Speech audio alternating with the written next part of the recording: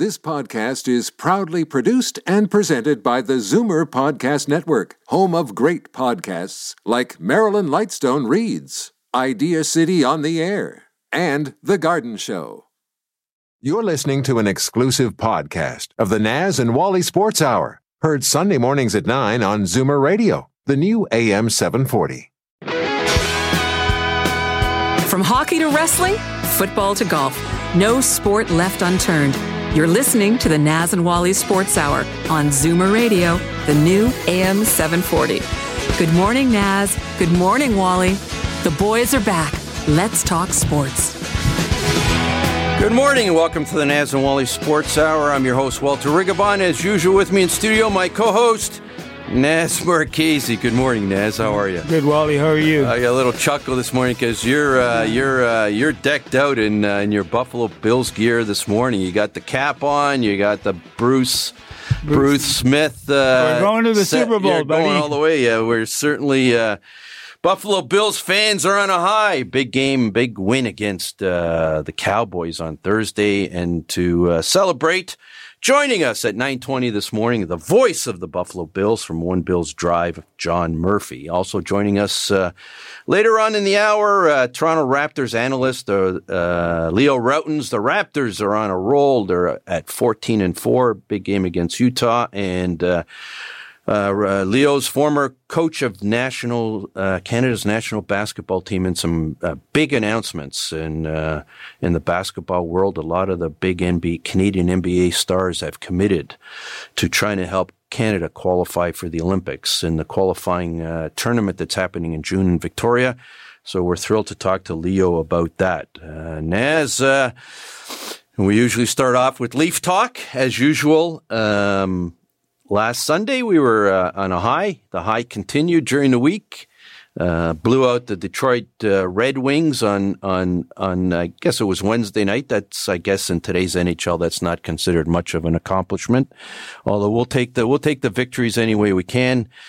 Doubleheader against the Sabres, Friday afternoon game down in Buffalo. Familiar story with that one. And last night. We win that one in overtime, and that's a familiar story too. So Naz, I'll let you elaborate a little bit more what you mean by familiar story. Backup goalie that's in 5 goals. They lose 6-4. The backup goalie has given up an average of 5 goals a game. And Frederik Andersen in the last 4 games has given up 5 goals with a save percentage of .977.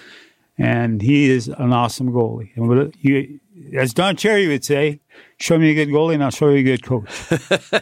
Yeah, and a good penalty killing system too. Fred, it's pretty tough not to be successful when Freddie Andersen's playing like he did. Quite frankly, other than I guess the first period on Friday afternoon, it seems like the Sabres outplayed the Leafs for most of the week, most of the Friday and Saturday game. Certainly last night, breaking down the scoring opportunities, Buffalo had 15 good scoring opportunities, the Leafs 5. They rang 3 of them off various parts of the crossbars of the posts, and a controversial one where Freddie Andersen put his mitt on the puck, and it was hard to tell. It looked in, though. It looked in. It looked like it was in. I saw a close-up photo of it this morning. There's not enough evidence there to overrule the call, and that's basically on the basis that the officials upheld it. You couldn't tell. Certainly on ice, it was impossible to tell. Even on the shot that they took from the overhead, that you can see sort of a black outline in the mitt, but you can't tell 100%. So the refs in the NHL made the right call. There just wasn't enough evidence to overturn that. But Andersen, the Leafs. We're into the Babcock, post-Babcock era and the Sheldon Keefe era. What are we now? 4-1? 4-1. 4-1. So we're 5 games in. We chatted with Carlo Koliakovo last Sunday and Michael Trakos, and we thought that we'd get a better idea the performance of the Leafs once we got into this about 6, 7, 8 games, and we're almost there. We've seen some positive. certainly the energy from the team in the first couple of games, natural reaction. Last two games, maybe I'll knock on wood here, Naz. We're both Leaf fans.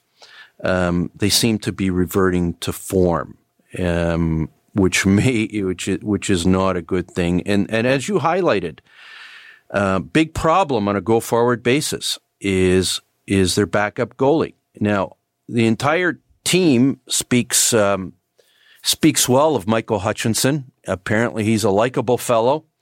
Nobody really wants to dump him on him from a personal level, but he isn't getting it done. And it's you can blame the team all you want. Save percentage isn't that great. He's been put into some difficult situations. We would have thought Friday maybe that would have been his breakthrough, but it wasn't. And this is a lingering problem for the Leafs, which is going to be a very difficult problem for Dubas to correct. That's for sure. It's tough because you can't get in the playoffs without the backup goalie producing something. Columbus and Toronto are the only teams that don't have a win with a backup goalie. Very tough. Very tough. They need to do something very quickly because what I noticed about Hutchinson, the shots are going through him. When a goalie is there and they just go through him. He's not even close. He looks like he's on the fourth Buffalo goal on Friday. It looked like a shooter had half the net to shoot at. Yeah, it's a really vicious cycle for a goaltender to get out of because goaltending is so much about confidence. Mm-hmm. And it's not only about the confidence of the goalie, it's the confidence of the team in front of their goalie. And if both of them are suffering from that lack of confidence, it makes it very difficult because if a team doesn't have confidence in their goalie, they play differently and they play tentatively. How you turn that cycle around, that's an interesting project for Sheldon Keefe, and it will be the most important thing he needs to turn around in the next couple of months. I'm sure they've got all the sports psychologists you can possibly imagine, but one of the best qualities of a coach is putting your players in positions to succeed. And they've got to build. If they can't find a backup anywhere in the league, and they're good backups are not. They're such hit and miss. They had a great one, but they let him go, McElhinney. But I don't want to get into that discussion. That's the past. Good luck trying to find one. And in the meantime, you better work with Hutchinson. Keefe, you better find the right positions to put him in and in the right games. And somehow you've got to get this kid some confidence back. But if Buffalo wasn't the right game, what is the right game, Wally? Well, the issue is that he's going to get those back-to-backs, right? And in the Babcock era, he was getting the back end of the back-to-back. Surprisingly enough, in the post-Babcock era, in the Sheldon Keefe era, he got the front game, but it was a road game. Did it make any difference? No, but it was a road game. Maybe if the back-to-back, if the first one was a home game, maybe that's what we're looking for. And don't they have back-to-backs this week too? I think they got Philly on Tuesday and Colorado on Wednesday, if I'm not mistaken. I think Philly's on the road and Colorado's at home. Maybe wrong, but I think we're going to see Hutchinson again this week. And we've got our fingers crossed. Man, it would be great if we could get him a result. It's got to be pretty demoralizing for him to keep being trotted out there and the team keeps losing in front of you. You're forcing the team to score 6 goals to win. You can't survive like that. No. And a goalie's got to have a save percentage at least. You can't have a save percentage of less than 9.00 in today's NHL and be successful. And you talk about Freddie Anderson's. It's astronomical in his zone right now. He's in his zone. And our friend Don Cherry says I think he was quoted recently as saying he's the best goalie on the earth right now. So. Speaking of Don, he was going to join us, but decided not to at the last minute. I understand why. And he will join us in the new year. He's committed to me to join us in the new year, so we're going to have Don Cherry in the upcoming season. Yeah, we talked a little bit about Don last week. We left it off, and opinion is divided. If we get the opportunity to talk to him on the show, and I know, Naz, you've been chatting with him, if we get the opportunity to talk with him on the show in January, we'd love to have him. What I want to make sure it doesn't get lost in the Don Cherry story. Obviously because of recent events, people have focused on the negative, but there's so much about what Don has done over the years. He's a controversial figure. He's not politically correct. He says what's on his mind. Sometimes his remarks over the course of time, some of them have been, I guess, insensitive to some people. But you know where Don's heart is. There's one thing about Don. He's genuine. If you opened up his chest, I don't think you'd find a heart. I think you'd find a big maple leaf. Nobody's more a prouder Canadian or speaks. He's a true patriot in the best sense of the term. And I just want to put it out there. Let's not forget some of the good things he did, and continues to do. His work with veterans. Beyond all the veterans love him. Spent Christmases in Afghanistan. His work, here's an interesting one. His work he was one of the first. Him and Rose Cherry were one of the first strong advocates for women's hockey in Canada, going back to the late 70s and early 80s. The Rose Cherry Foundation, his work with pet foundations, pet rescues, his work with children with disabilities and sick kids hospitals and law enforcement. So many great causes, so many great things that Don Cherry has done. And, I'd love to be able to chat with Don about the positive, and acknowledging the fact that, like all human beings, we're all human beings. None of us are saints. And he hasn't been perfect, but let's not forget all the great things he's done either. That's for sure. And we want an opportunity to chat with him about those things as well. And we've also, when we've always had the chat about Hockey Hall of Fame, we've always been big advocates of Paul Henderson being in the Hall of Fame, and we've always been advocates of Don Cherry being in the Hall of Fame.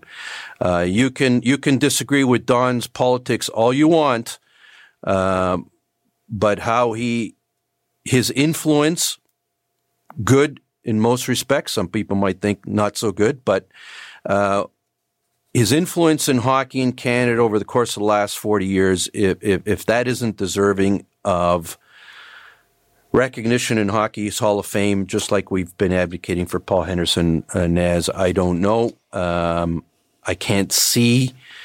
The committee tends to be error on the side of political correctness. The last controversy, if there was any push to push Don into the Hall, that's probably been put on hold. But we went back to our discussion with Pat Burns.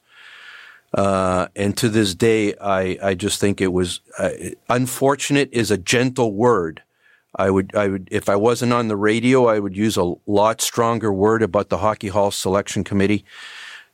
Putting Pat Burns into the Hall after he passed away, when everybody knew he was going in the Hall and everybody knew he wasn't well, that was just regrettable and unfortunate. And we'd love to see Paul Henderson and Don Cherry in the Hockey Hall of Fame while time still permits. Your thoughts? Well said, Wally. And Don, like he told me, he'd be coming on in the new year, and we'll talk to him then. A couple of minutes before we go to break, Naz, really quickly, we always talk college football. College football's coming to an end. Bama didn't have. They're out of it. It's too bad I don't have Franceschetti in studio this morning. I don't want to rub it in. I said to you 4 weeks ago, I told you 4 weeks ago that Alabama wouldn't make it because their defense is not good enough, and it wasn't good enough. Yeah, it was a great game. Auburn and Alabama always play a great game in what they call the Iron Bowl, and it was a fascinating game yesterday. The Alabama kicker, he didn't shank it, he pulled it.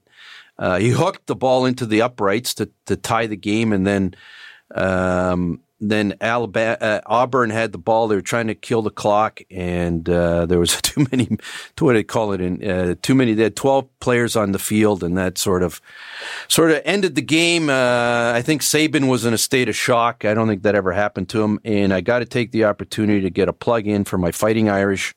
Had an up and down season, but they finished strong. They hadn't won out in Palo Alto in years. They beat Stanford yesterday, so I guess that'll give me the opportunity to dust out my Rudy DVD, and sometime between now and the bowl season, we'll watch Rudy and Sean Astin, and we'll have some fun with that. We should bring out the DVDs for the Bills and like with the 4 Super Bowls they lost. Yeah, we got to get Marv Levy back on the show. That would let's make it a point to give Marv a call this week and see how he's doing. We haven't chatted with him in a while, and hope he's okay. And I'm sure he's thrilled to death at how the Bills are playing this year. And talking about the Bills, we're going to break, and as soon as we're back, the voice of the Buffalo Bills from One Bills Drive, John Murphy. We'll be right back. It was a rainy day when Pizzaville declared, "We'll never be the fastest. We'll never be the cheapest. We'll never be the snazziest dressed." What? Yeah, my point is, we want to be the best. At Pizzaville, we want to make the best pizza, stone-baked, the traditional Italian way. Pizzaville Stone-Baked Pizza. Fiercely Canadian. Authentically Italian. Are you real ready? If you're a real estate agent, we can help you sell more homes. A business owner? We'll help show it off to the community at large. And if you're a homeowner, we'll supply accurate floor plans for every room in your home. Because selling property is all in the details.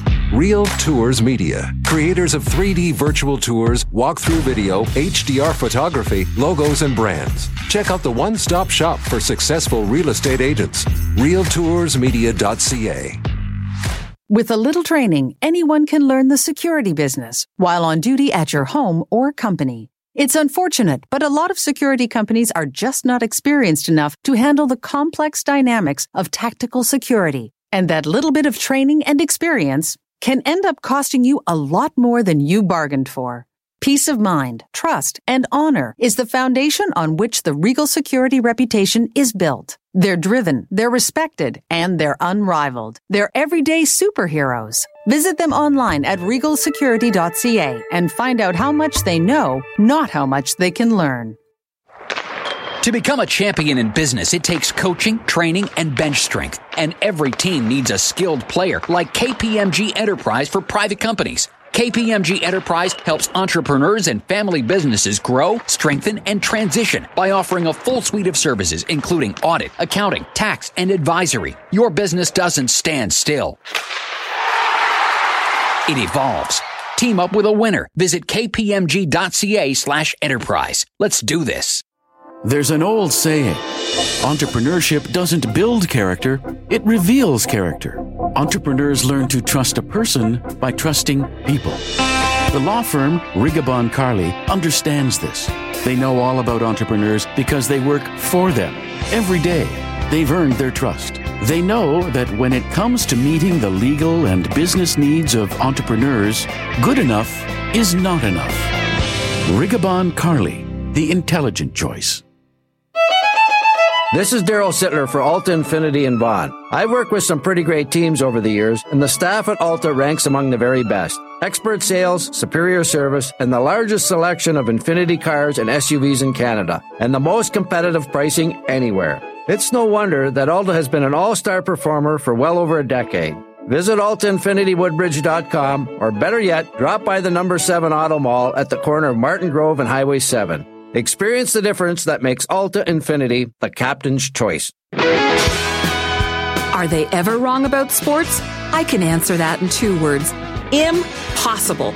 The Naz and Wally Sports Hour on Zoomer Radio.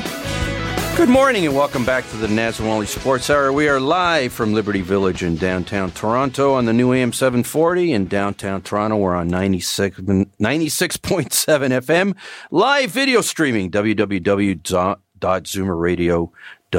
We're pleased to welcome to the Naz and Wally Sports Hour the voice of the Buffalo Bills, the host of One Bills Live on WGR Radio 550 in Buffalo from noon to 3 p.m. Of course, the one and only John Murphy. Good morning, John. How are you? Good morning, fellas. Great to be with you. It's great to have you, John. It's been a while since we chatted, and I think it's been a long time since we've been this happy about the Buffalo Bills' performance. A great performance on Thursday against the Dallas Cowboys, victory 26-15. We're optimistic. We've got a great defense. Our quarterback is everything I think we would have wanted him to be, and he's improving by the week. John, tell us how optimistic you are. Really optimistic. The numbers, first of all, just show it. I mean, they've got by most accounts, a 94% chance of making the playoffs. That'll be the second time in 3 years, by the way, the Bills have made the postseason, which is good. The franchise that went 17 years without a playoff spot. And I think, you enumerated many of the reasons to be optimistic. The defense is outstanding. It's a defense, based on what I saw last Thursday, a defense that essentially can beat anyone in the league, even in the postseason, because they're so good, because the defense is so good and so solid. It's a defense that doesn't rely on just one or two standouts either. They're good all over the place. They're optimistic because of the quarterback. As you mentioned, Josh Allen, now 23 starts into his NFL career, does get better on a weekly basis almost. It's not a steady climb up, but it's been pretty steady. He is, he's got a big, strong arm. He can run for first downs. He is well loved by his teammates. And I think the most important thing is something that he didn't really develop since he's been here. He brought it with him, and that's an extreme competitive fire, which was on display as soon as he took the field for the Bills a year ago. And it serves him well. You saw it if you watched Thursday's game when, 4th and 1, he drops the ball, a bad exchange from center, picks it up and reaches out for the first down, and just an incredible athletic, competitive play. And I think that's what he specializes in. His competition, I think, his competitive edge inspires his teammates and certainly inspires fans all over, Bills fans all over. John, the development of Oliver, Phillips, and Lawson has been outstanding. They've really played well in the last few games. What do you think? Yeah, and they're three different places, three different stories. Ed Oliver, the first-round pick, did not get off to a great start and sort of stumbled around a little bit. He wasn't bad, but he just wasn't making impact plays. And so they eventually took him out of the starting lineup, kept his number of snaps up, and his rotation in the defensive line was pretty solid. But I think, let me go to, with Ed first. He is a beneficiary of some really good coaching and some really good leadership by his teammates. Sean McDermott, the Bills coach, talks a lot about player-driven leadership. And I think they've done that with Ed Oliver to get him to a point where now he's making plays. He's one of the best players on the field in Dallas last Thursday, because they let him know, look, your standard of work, your approach to this job is not what it needs to be. His teammates kind of let him know that, mostly by example, I think. And he gets it and has followed it and has made himself into the kind of player they thought they were going to get with the first overall pick, and a tremendously quick athlete who is very disruptive up front. And about a month and a half ago, he wasn't doing that because I don't think he understood what it took to play in the NFL. He does now. He knows much better now. Not a finished product yet. But Jordan Phillips, the other guy you mentioned, one of the other guys you mentioned, replaced Ed Oliver in the starting lineup. An interesting guy, former second-round pick of the Dolphins, who came here just about a year ago now and has been a major contributor. Again, a disruptive force, much bigger guy than Ed Oliver, but a veteran who is on a one-year contract and playing for his next contract and is motivated to win and is popular among his teammates. And I think they really like what they see from Jordan Phillips. And a similar story from Shaq Lawson, a former Bills first-round draft pick in the Rex Ryan era, who is also on the last year of his contract playing because he knows he can make some money here, and he will make some money. He's been very good up front, very quick off the edge. It took him a while, I think, to get up to speed. And I think what might be lost, and maybe one of the unsung stories of the Bills, and I think it kind of applies around the league, is, teams invest in draft picks and they maneuver to get around the draft, and how can we move up a couple of spots and get this guy or that guy? And yet they don't feel the same way about player development. And I think the Bills right now are a testament to how you can get better with the guys you have, and you should get better. It's important to develop those players, to coach them right, and to put them in a good culture where the development is prized and a work ethic is valued.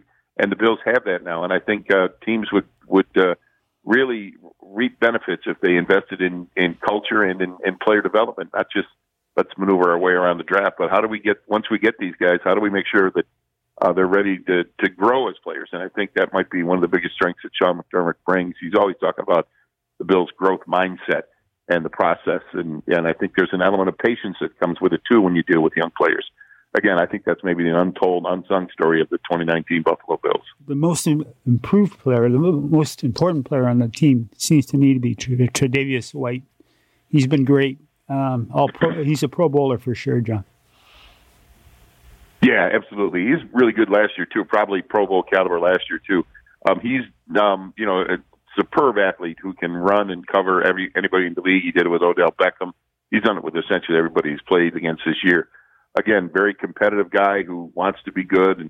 And I recall in Tre'Davious' first season how down he would get when a guy would catch a pass against him or he would miss a tackle. And he almost, I'm not saying he went in the tank, but he almost hid after he made a bad play for, the rest of the game, maybe even a game or two.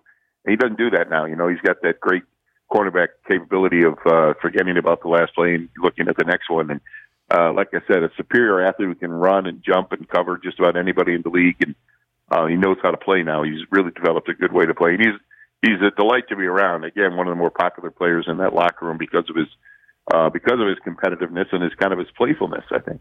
We're talking to John Murphy, the voice of the Buffalo Bills. John, the Bills are 5-1 on the road, which is from my little looking around on the internet. Apparently, that's the best record they've had on the road at this stage of the season since 1966. Which brings me back to my favorite Buffalo Bills teams. It gives me an opportunity to throw Jack Kemp and Albert Dubinion, throw that out because I remember those guys. And I'm not mistaken, they were a good team. But it's been 5-1 on the road, and generally when you're that successful on the road, the coaching staff is doing something good. Sean McDermott's been. Sorry, go ahead. Remember Ray Carlton from those teams? Yeah, sure do. Running back. Yeah, I just saw him this morning. He lives around the corner from me here. Oh, wow. Awesome. Cookie Gilchrist came a few years earlier, but then he was back and forth from Buffalo and San Diego. But Sean McDermott and his coaching staff, 5-1 on the road. When you're that successful on the road, coaching, and when you're 9-3, coaching's got quite a bit to do with it. Are you seeing anything? Absolutely. Are you seeing anything different from Sean and the coaching staff this year? Is it that the players have matured? Is Sean doing anything different? Analyze the coaching for us this year. Yeah, to be honest, I don't see anything different this year, but I think Sean is in year 3 of a program that he put in place that he kind of knew where he wanted to go, and there were ups and downs. And last year they only won 6 games, but I think McDermott has a well thought out, developed plan for everything. Basically, from what do we do in training camp to what do we do in the spring practices to what do we do when we go on the road and how are we going to handle road games? How are we going to handle this, that? He's not adverse to changing when he has to. He has changed some things, including his approach to, I think, analytics and his approach to replay challenges. But no, I think more what you're seeing primarily is year 3 of a program put in place by McDermott, which includes, a no-nonsense approach. And yes, there are distractions when you go on the road, and yes, there are challenges when you're playing a team on the road. But they have a plan for dealing with it, which involves just going about your business, paying attention to detail, and not making excuses.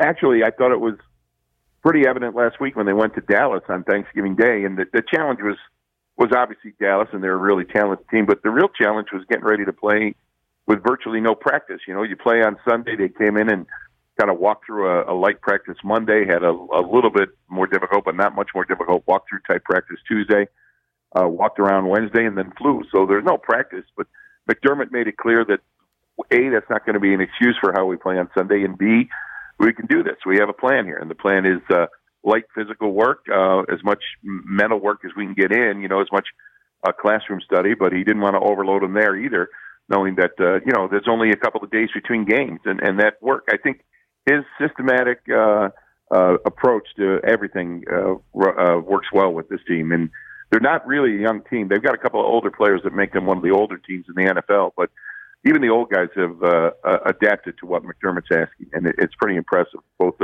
in terms of how they play on the road and what their process is on the road, and how they're going to be at practice tomorrow. Quite frankly, it's going to be kind of a business-like approach to practice tomorrow. And one of the things I think that benefited them last week on the short week going to Dallas is there's an awful lot of Thanksgiving Day hype, and it's national TV, and 32 million people watch that game on TV, and the Bills were so prepared during the week that they didn't have time to think about that or talk about that or worry about that going into the game. It was like, we got a game to get ready for. We got to walk through today, and then we got meeting rooms after that. There was no time to worry about how many people would be watching or what big a stage this was for the Bills to be playing on. Bills haven't played in too many national games in a few years, and you mentioned this was 32 million viewers. Interesting part about that statistic is it was the most watched Thanksgiving Day game on CBS in 27 years.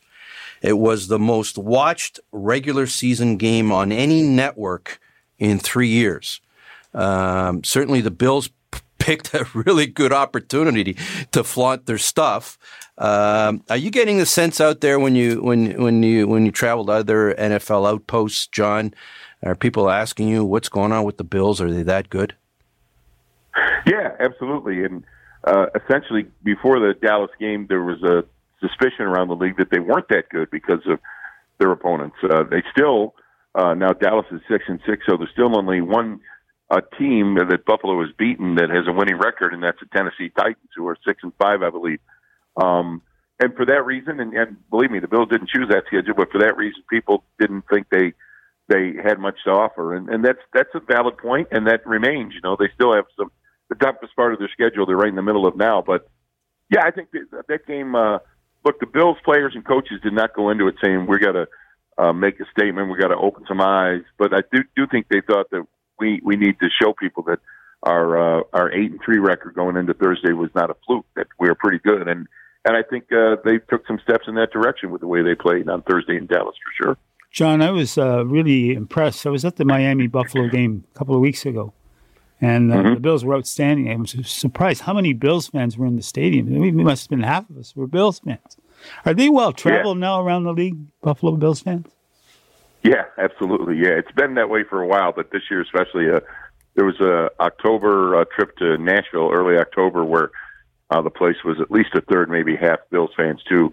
And then, of course, Miami's always been a popular road game destination for Bills fans. And there might be more. Pittsburgh in a couple of weeks, 2 weeks from today, they play at Pittsburgh, which is an easy 2.5, 3-hour drive. Well, maybe 3.5-hour drive from Buffalo. There'll probably be some Bills fans there as well. Yeah, I mean, I think that there's a certain pride factor. People like to show that this is our team and this is how we roll. And I anticipate that'll happen again when the Bills hit Pittsburgh in a couple of weeks. Talking about getting into the meat of the schedule, things start getting tough, and it gets tough next Sunday. The Bills get the Ravens, and the Ravens are 10-1, handily defeated the Patriots, and they got a big one against the 49ers. Size up that game for us. What's the path? What's the path to victory for the Buffalo Bills against the Ravens? Well, I'll be honest. I've watched the Ravens a few times, but they are a fascinating team. The way they play, it's a good defense to start with, but really it's the offense that has everybody's attention and what Lamar Jackson can do. I really look forward to watching that game today because San Francisco is one of the best defenses in the league. Also, I know the Buffalo coaching staff is not. This game isn't sneaking up on them. They've been aware of the challenge presented by Lamar Jackson and the Ravens for several weeks now. I think they've done a little bit of prep work, probably got to work even on their off days this past weekend looking at Ravens tape. But I don't know what the path to victory looks like. I think it probably involves shutting down Baltimore's ability to run, and they do that pretty well too, and then taking their chances with Lamar Jackson. And he is a challenge, though, and I look forward to seeing him play today and maybe going back and looking at some of their other games. Look, the Bills' defense has been so strong that they can win any game they play in. I really believe that. And if they can keep Baltimore down to a manageable score, somewhere between 10 and 20 points, and the Bills have a chance to win. But as far as the X's and O's, how they get that done, I don't know. I'm sure I don't know that answer, and I'm sure the Bills coaches are still working on that answer as we speak. John, what's happening with field goal kickers? Have they gone south or something? These field goal kickers are tough to get now. They're having problems making them. We were talking. Yeah, it's not just Buffalo. Stephen Hauschka who's had his struggles. I think it's a league-wide issue. I was talking to a couple of Bills officials about this a couple of weeks ago, actually down in Miami. About there's one theory that the new, and it's what's third year now, the 33-yard extra point attempt is taking away the, what was automatic no-brainer extra point kick. And now it's instead of an 18-yard chip shot, now it means something. And maybe the stress of having that kind of kick has led over into some of the other field goal tries. I think that's a pretty valid explanation. But it's the league changed the extra points to make it not so automatic, and that's happened. That's exactly what's happened. It's not automatic anymore, and it's you don't get up and go to the men's room or go to the refrigerator now anymore during extra points. That's exactly what the NFL wanted, and that's exactly what they got by changing that. And now it may be bleeding over into what were looking like pretty makeable field goal tries earlier. Now those are in jeopardy too. I'm not sure. I don't know. Is it possible to have a whole league's worth of kickers sort of freak out over a 33-yard extra point? It might be. That might be what we're seeing here. John, it might be the New England Patriots changing the ball, right? Yeah, maybe that's it, yeah. John, we're talking to John Murphy. We're going to let you go, John. But on a last note, there's a special Buffalo Bill, special guy that's on the semifinal ballot for the Football Hall of Fame. We're, of course, talking about Steve Tasker. Steve Tasker is beloved. He was a fantastic football player, perhaps the greatest special teams player ever. 7 Pro Bowls, if I remember correctly, 7 All-Star teams. I know we'd love to see him in the Football Hall of Fame. I think he's got all the criteria. He filled a special niche in football. And your thoughts on that campaign?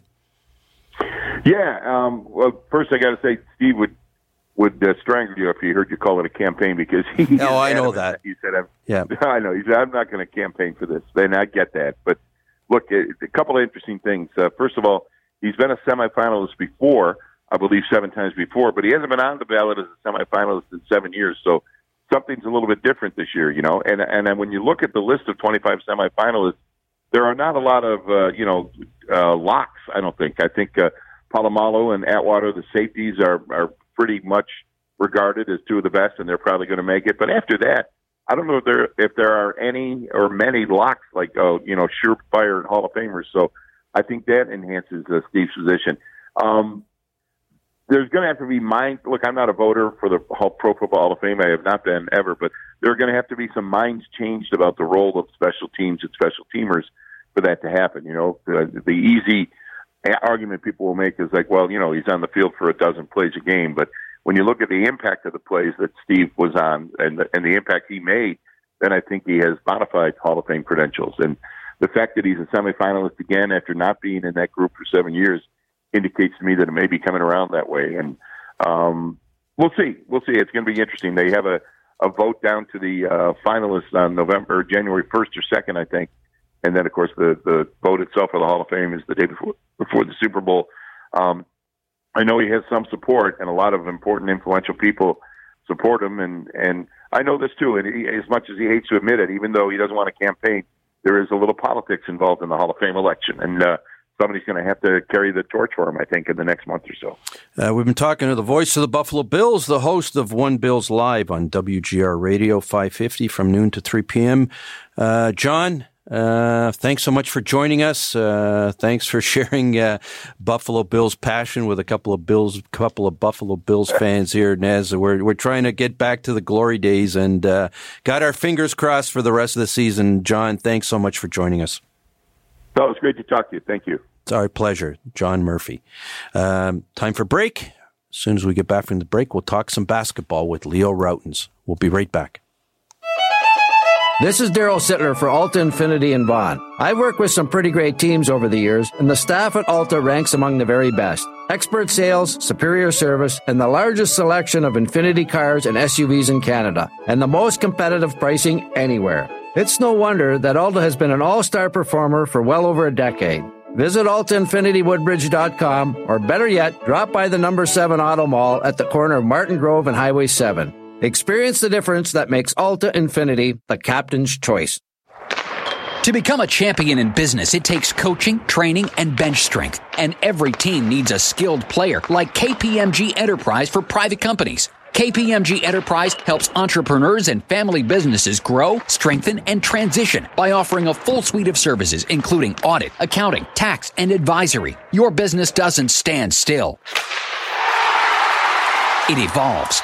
Team up with a winner. Visit kpmg.ca/enterprise. Let's do this. The security business is easy, right? Anyone can learn it. Perhaps they can learn it on duty with your valuables at stake. Perhaps they can learn it in a crisis situation that requires an immediate, intelligent response when lives are at risk.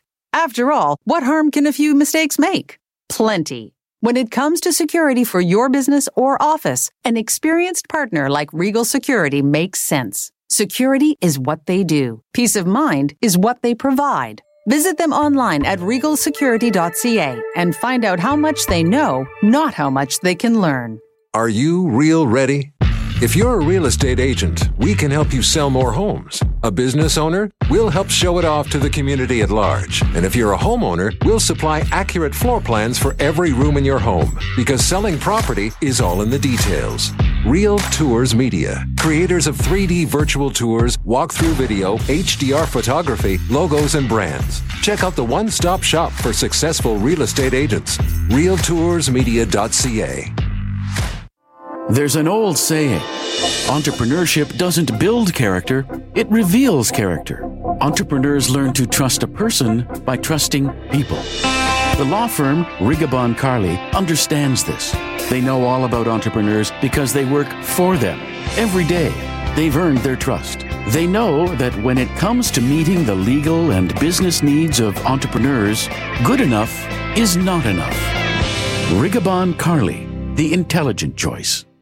Opinions expressed on the Naz and Wally Sports Hour are those of Naz and Wally and their guests. They never argue sports. They just explain while they're always correct. The boys are back. The Naz and Wally Sports Hour on Zoomer Radio. Good morning and welcome back to the Naz and Wally Sports Hour. We are live from Liberty Village in downtown Toronto. We're pleased to welcome back to the Naz and Wally Sports Hour Toronto Raptors analyst Leo Rautins. Leo, good morning. How are you? Good morning. How are you guys today? We're doing great. Thanks so much. The weather looks like it's getting a little bit nasty out there. So, oh, man. Hey, I just came from walking my dogs on a boardwalk. It was unbelievable. The wind, 15-foot benches getting blown across the boardwalk. It's crazy. Oh, so to all our listeners, to everybody out there, please be careful. Leo, the Toronto Raptors are off to, I would say, a pretty good start. They're 14-4. I will say personally that I am somewhat surprised, but maybe I shouldn't be surprised. Your thoughts? Yeah, I don't think you should be. I coming into the season, I was actually shocked at the number of so-called experts that were, putting this team in a whole different category because of Kawhi's absence. I think, first of all, you look back last season, they were 17-5 without Kawhi. They had the second best record in the NBA. And that's including load management, that's including trades, other injuries to players, and they won a championship. So when you look at all those factors and realize that the youthful side of this team that's going to continue to get better, like Pascal Siakam, OG Anunoby, Fred VanVleet, now you got a kid like Terrence Davis, Chris Boucher. It's still a relatively youthful team that has a huge upside. And I think there's something to be said for, the experience of going through a championship, winning a championship, performing at that level, being in the presence of a Kawhi Leonard where you learn so much about how to prepare, how to play, how to handle everything. There's just a lot of carryover. And I think also one of the best things that happened, they won a championship, and almost the next day people are saying, okay, well, they're not going to do it again. That's it, one off. So they didn't have to, they don't have a championship hangover. The trophy tour was kind of cut short by people's reactions. So, this is a hungry team. They want to prove themselves, and I think it's a fun team to watch. So I'm enjoying every game. Leo, how important was the 905 team being developed for the Raptors. How important is that team to the success? Oh, it's huge. You think that, San Antonio used to be the benchmark for the NBA and how to develop talent, how to find talent, identify players that other people miss, get them playing in that time the D League and now the G League, and have players ready and use the G League team not as punishment but as development. Players would regularly go down from San Antonio's squad to the G League and come back up, and that's how Fred, Pascal, Norm, they all started by going back and forth between the G League. So you're constantly playing, and what the important thing about having your own G League team is that you're unified with the main team. So everything that you're running with the main team, you're running with the G League team. So there's no, you're just getting more comfortable in all the systems, offenses, defenses. The coaches know what you need to work on because, like I said, they're working in unison with the both teams, your whole organization. It's just a tremendous opportunity, and I think the Raptors have done a phenomenal job of now put themselves, in my opinion, where San Antonio used to be. Now the Raptors are the team that are, finding the undrafted players and finding the second round picks and developing these guys to the point where they're making major contributions. So I think it's been a huge asset to this team. Certainly, the Raptors lost Kawhi. They've had injury trouble. Lowry's been out. Ibaka's been out. They've had to go deep into their bench. And Norm Powell throws up over 30 points against the Magic the other night. Where did that one come from, Leo? I guess we sort of didn't realize the talent. You're closer to the situation than we are, but they had a lot more bench strength than perhaps people were giving them credit for. Norm Powell, what a performance the other night. Yeah, well, I was kind of laughing after the first week and a half or so of the season. Everybody's saying, where's the bench? This team's doomed. There's no bench. I'm going, hey, all you have to do is look at the schedule, realize how spaced out the games were, realize that Kyle and Marc Gasol had minimal training camp, one out of fatigue, the other out of injury. And Nick Nurse was just doing what he felt he needed to do to get everybody motivated on the same page, rested and prepared. And, and people looked at that as saying, you have no bench. The reality is the Raptors do have a bench. Young players have been special. The new additions like Hollis, Rondé Jefferson has been tremendous. And Norm Powell, you look at a guy like that. It's one thing to have 33 points in a game when things are on the flow, but when you have 33 points when your team can't throw the ball in the ocean, and you really perform at a high level to get a very important win on the road. That's a big time performance. So Norm, to me, and I've said it in the broadcast, he just looks comfortable. He just looks like he's really enjoying himself. He's just playing the game. He's not thinking too much. He's taking the shots he's supposed to take. Hey, you're not always going to make them. You're not always going to have big nights, but you gotta just be consistent. And we're seeing Norm, really for the first time in his career, get to a really nice place consistency wise, and that's going to be really important for this team because, like a lot of these other guys, Norm is a two-way player. Masai Ujiri and Bobby Webster have done a great job of bringing in and developing two-way players. So the Raptors defensively, are as good as you get.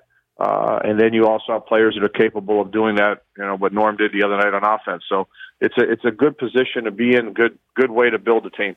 We're talking Leo Rautins. Leo, there's few people in this country that are associated with Canada basketball as closely as you are. You coached our national men's program for quite a few years, and a tremor went off in the Canadian basketball scene this week. An announcement: Jamal Murray declared he wants to play for the Canadian men's national basketball team. They have a qualifying tournament. They're trying to qualify for the Olympics. The qualifying tournament starts in Victoria in June. And as soon as Jamal Murray announced it, then we got a flurry of announcements right after, which really must have warmed your heart. Your reaction? Well, I think it's great that they came out and verbally, made that commitment, because I think it's important for every other player to hear that. So the more that step up and say it, the better. But I fully expected guys to come out. I mean, for the people that said the guys don't want to play, that was a false narrative. Players do want to play. They think it's an honor to represent their country. But timing is everything. And just like the United States, there wasn't a great representation of their best players in the World Cup, simply because you're now asking players to make a 6 to 8 week commitment for the World Cup and then come back the next summer and make a 6 to 8 week commitment for the Olympics. And, you really can't do that. You've got guys coming off 100-game seasons. You've got players dealing with injuries. You're dealing with family, personal, business, everything.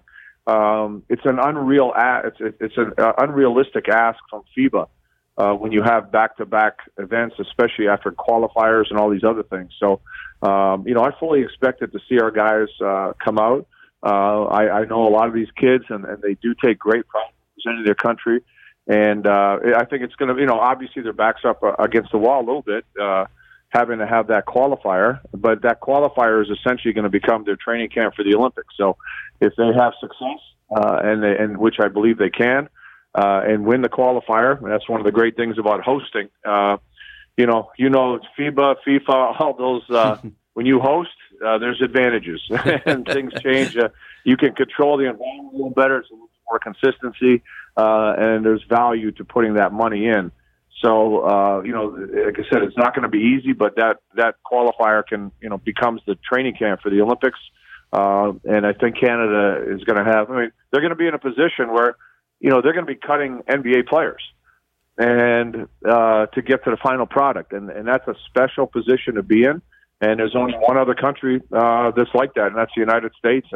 And Canada's just going to keep growing bigger and better. So it's an exciting time for sure. Leo, Andrew Wiggins is having a really good year in Minnesota. Do you see him playing on this Canadian team? I hope so. But I think, two things have to happen. He took a lot of heat for not playing last summer, but obviously look at what he's doing now, and he did everything he could to prepare for this season, and this is his bread and butter. You hope that Andrew Wiggins wants to play. Yet at the same time, if for whatever reason he's not 100% in, you don't want a player in that situation. There's enough guys that do want to play and are all in. That's what you go with. But I'm keeping my fingers crossed. I'd love to see Andrew play. He's a great young man.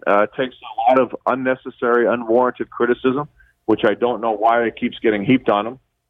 But, he's a tremendous player that I think would be a nice addition to that team, and just add more tremendous depth. We're talking Leo Rautins. Leo, 1 minute left, and then we got to let you go. But we'd be remiss talking basketball, talking Raptors, talking men's basketball. We've got to talk about our women as well. They're fourth in the world. They're one of the powers in world basketball.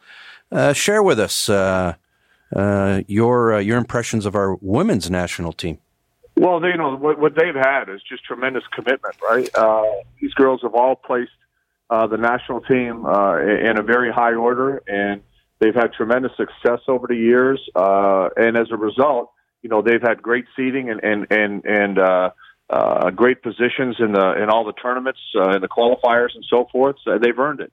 When you have players like Kia Nurse that are so committed to it, and it just spreads all the way down. They're playing WNBA, or they go to Australia and play, or somewhere in Europe, but they all find a way to come back and prioritize the senior women's team. So, this is a well-coached, well-organized, and very unified group. And it's just great to see the respect they're getting, and they're going to have tremendous success as well. We've been talking to Leo Rautins. Leo, I always finish by thanking you. It's always a pleasure to share your insights and your passion for all things basketball. I can't tell you how much we appreciate it. Thanks so much. Hey, always a pleasure going on. Thanks, guys. Thanks, Leo Rautins.